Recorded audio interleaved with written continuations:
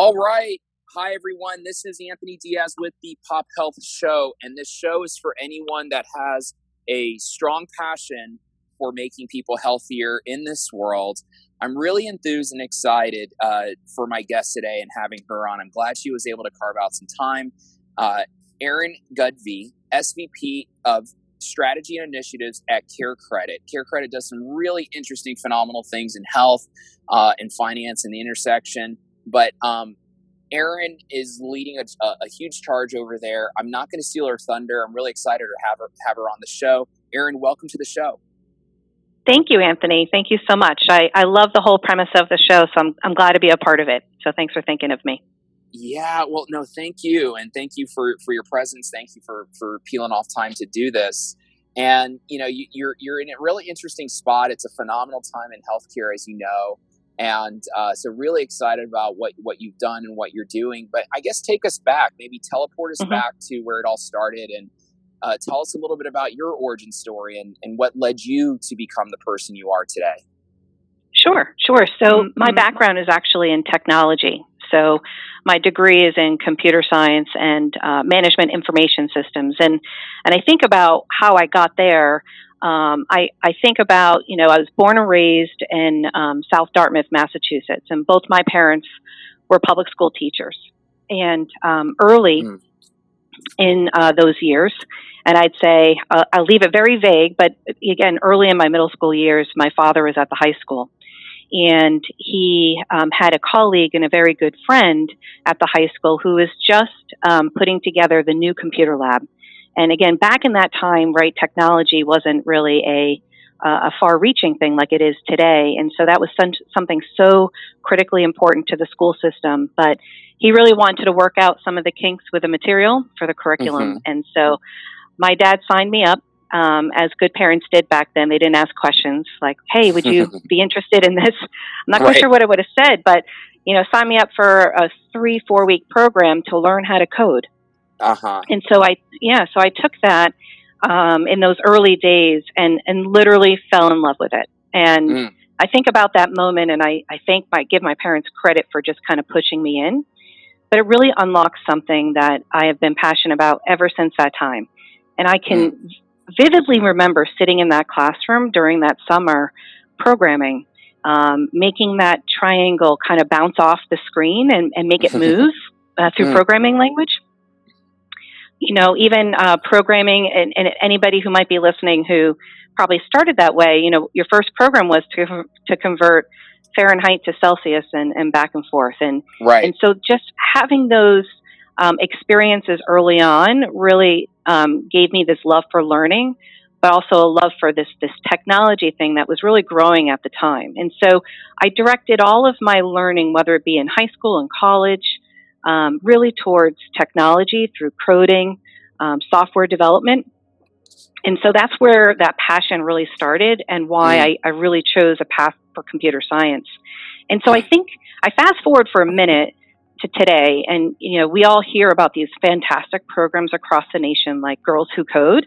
And I think about that moment for me back in the early 80s. I'm so proud of those programs that are happening now because it's really about exposure. And so I had the opportunity because my dad knew somebody, but giving those young adults an opportunity to explore and figure out what makes them excited to learn, and it ends up becoming a passion. So I think about where I am today, and that really is the crux of kind of how things started. And so, I love it. So my first job out of college was with AT&T. And, again, early 90s at the time, pretty big organization, really focused. They had a Bell Labs program, which is really well known at the time. A lot of R&D, a lot of computer science coming out of that. But the other thing happening, though, if you think about back in the early 90s, is there was a big disconnect between technology people and business people. And so the technology people grew up with a passion of coding and software development, and the business people came through school with the practical pieces about learning their discipline, whether it be marketing or finance. But very rarely did you see the technology and business people working really well together back in those days.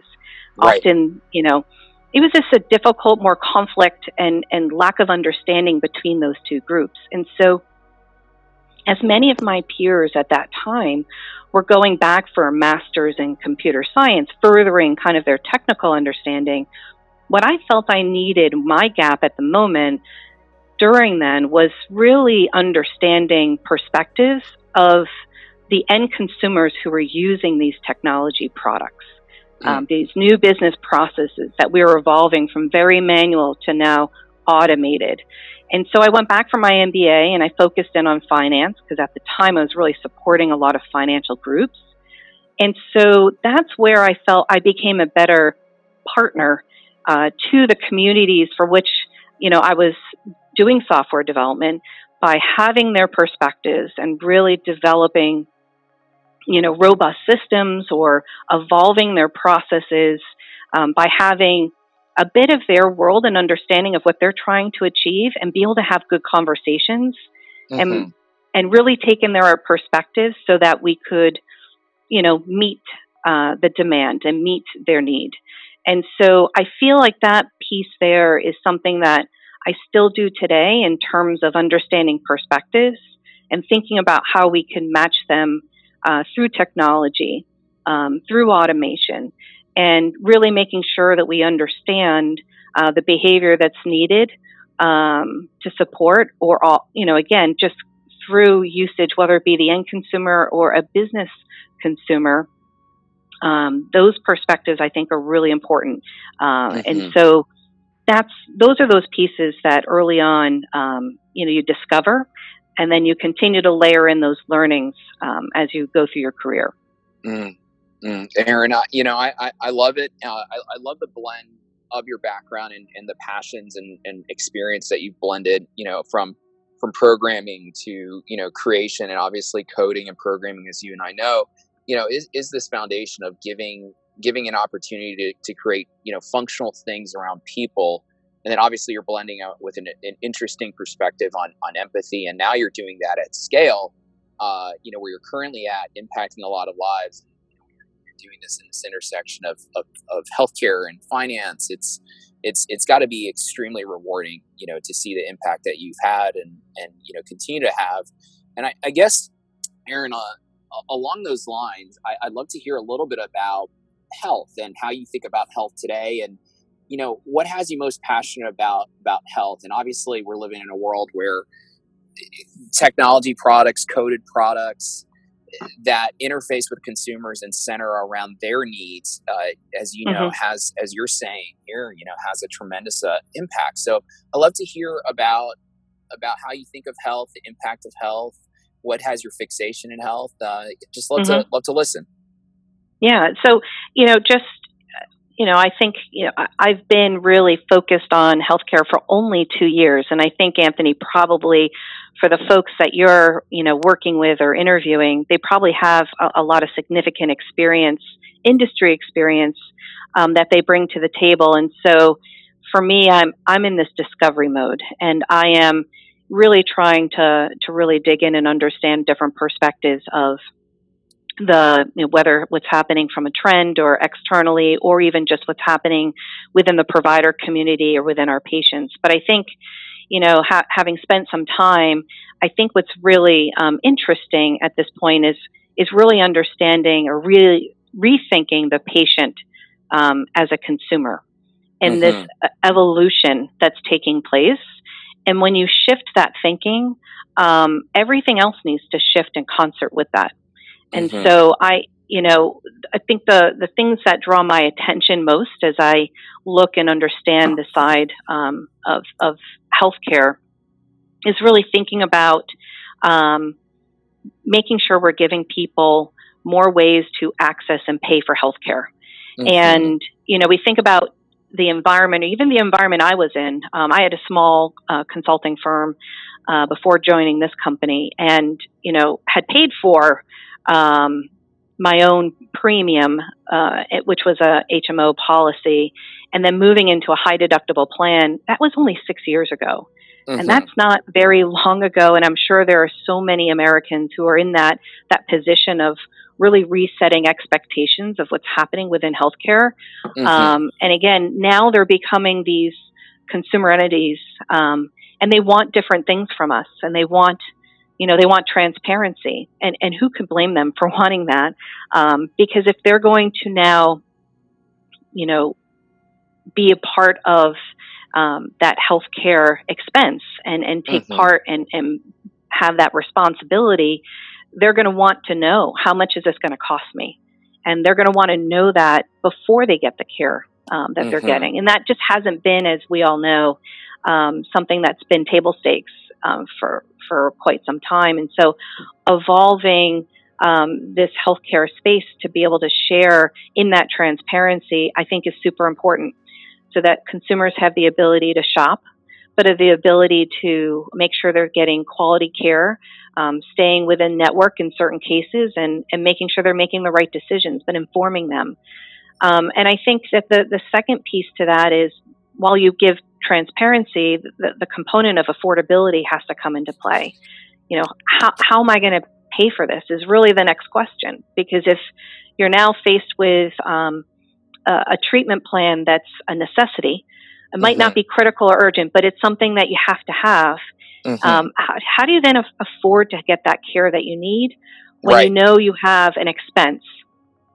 And and that's just a challenge. It's a challenge for so many folks.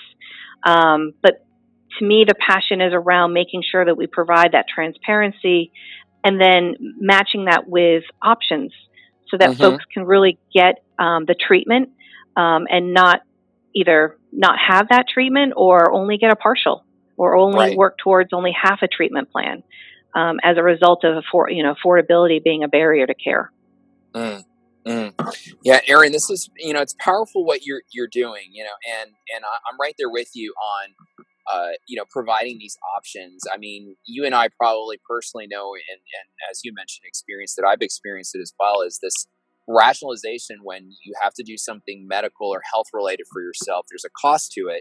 You don't have options. And the decision that you make and how you think about it, whether it's a real effect or a real net effect or not, it has a ripple. It has a domino effect, positive or negative, in your own life or for your friends and family around. And, sometimes when you're younger, obviously these things don't really have too much of a ramification, but, God forbid, I mean, just, we've been speaking here for about 15 minutes, and probably around the US alone, there's probably at least 40,000 people that have rationalized not to opt into a procedure for the reasons, right?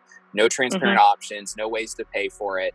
I'll defer this. I'll figure it out later. I'm living right now. I should be fine, right? And that doesn't have to happen in this modern world with technology and options and everything. So it's a blessing what you guys are doing in the market, have built in the market, and continue to grow, Erin. So it's super exciting to see. What else are you excited about? What else are you excited about when it comes to health and kind of what you're enabling here? You're touching so many different facets, whether it's, certain procedures that you guys are focused on, and touching chronic, episodic now, I can imagine but I'd love to hear about some of the other things in health that you're excited about supporting and, in your efforts. Yeah. And I think, consumers is really one part of the equation. I think the other side of the equation we have to help and enable is our provider community. If you think about it, they spent decades building infrastructure and systems and processes really aimed at collecting from an insurance company. We know how complicated and challenging that can be. And so they've built incredible, workforces with talent and systems and technology really geared towards that. And there's a vendor community that can support them with that. But now, again, with the rise of what the consumer needs, and now that they share that patient responsibility, providers also need support and new tools and new ways of working to be able to address the receivables coming from a consumer, which is much different than, a B2B, a business-to-business transaction. And so I think that to really help and enable is really helping both the consumer and the provider community. And I think you really need programs and things really aimed at both. And so I think, again, it's understanding their perspectives of what's the challenge, And, you and I both know, in this healthcare landscape, consolidation is happening. And while there are large enterprises forming throughout the nation, they're still fragmented inside. And so being able to really tie together a patient experience is something that should be top of mind for all of us. And that's hard to do, and we recognize that in the provider community, but it's tough to do, but it's something that we all have to aspire to, really making sure that we're improving this financial experience, but just patient experience in general, throughout every piece, from scheduling, through getting the appointment, through parking, through interactions with technology, all the way through to collecting that final payment. That whole experience has to really work for our consumer and our provider community. We need to support them through that journey of building out those new customer experiences that are going to matter, that are going to drive loyalty back to that health system. I just think there's a lot of opportunity. I'm excited to be a part of companies who are thinking about these solutions and trying to help, because to your point earlier, this is all going to drive to a healthier individual, giving them the opportunity to get the care that they need and want right now is going to drive those outcomes in a much more positive direction. Absolutely, Erin. Yeah, no, I'm right there with you. I believe well-being is everything, and and almost for one's well-being, you can't really even put a dollar amount on it, but you're really talking about tremendous opportunities, to never have finances be a barrier, right, to getting the right care that you need, which is almost like a common sense. It almost feels like it's coded our DNA to think that way and to be that way, but somehow the way the fragmentation transpired in the market, we were a service-based model for so many decades, right? And the blessing is we're moving to this value-based world, and to your point, the provider and payers still fragmented, but they're coming together. There's barriers being broken down, and at the end of the day, I'm right there with you too. It's like we need to treat that consumer, that person, that human being as they are a human being, and have these options available to them, whether they are an employee. Everyone's an employee or patient in some regard throughout their life, right? But it's everyone. The commonality of it all is everyone's a human being, and I guess along those lines of some of the things you're mentioning here about some of the optimistic things that you're seeing and where we're going, tell me a little bit about your vision of health in the future. Tell me about the future of health according to Erin, and the future we're marching towards. I'd love to hear a little bit about that. Sure. So, I feel that it really is going to be centered around this patient-centric experience at every touch point, where there's clarity. I think for the patient, there's just so much to be thinking about from a clinical perspective, that the financial side we have to make a bit easier in terms of, again, the transparency components, but also the interactions throughout their care journey. And so for me, it's really this patient-centric experience that's not just about the clinical care aspects, but the whole experience that a patient really partakes in. And I think that how we get there is really harnessing data. And that's what I'm excited about in terms of, companies really focused around the data aspects and understanding and making this more personal for that individual, and really understanding them through this journey, so that, they're going to be positive through it, but also their health outcomes are going to have an incredible positive effect in the end. And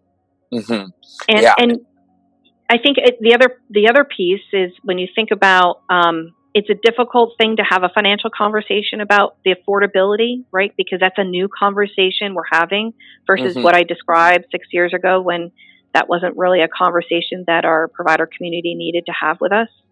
And I think that we have to have ways of helping the community really get through that type of conversation. And I think there are some incredible tools out there today with, Simply or an MD Save or Loyal even, where they're really thinking about that experience and really driving towards, patient centricity model, and really gathering that touch point.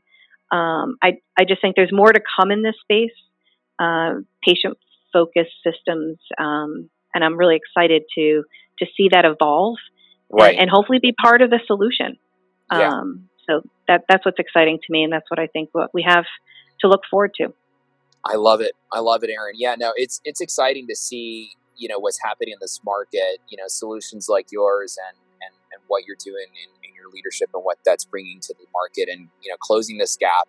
And you compound that with, fragmentation dwindling down between the providers and payers, and opportunities to get to that consumer more efficiently. And so, the efforts that you're doing, the projects, the initiatives, and products that you continue to roll out, just have this opportunity to disseminate faster and compound faster out in the market, and really give, ideally a human being, zero opportunity to point to finances as one barrier to being at optimal well-being. And so it's exciting, Erin. I really appreciate what you're doing here. And so a couple things, really appreciate you coming on and sharing your story, what you're focused on, today, and also, the vision of health that you're ushering in with your work in the future. So I really appreciate it. I promise just one last question for you is, from a social media perspective or direct contact perspective, if our listeners would like to get a hold of you, what would be a great way to do so? They can find me on LinkedIn, so there as well, and happy to have discussions and talk with folks, and that's probably the best way to reach me. Great.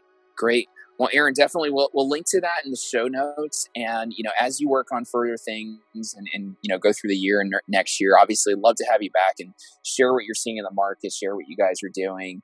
But I just wanted to say this was great having you on, and it was phenomenal to hear your story and about your work. Great. Thank you, Anthony. Thanks again for having me on today. Thank you so much. Really appreciate it. Thanks, Erin.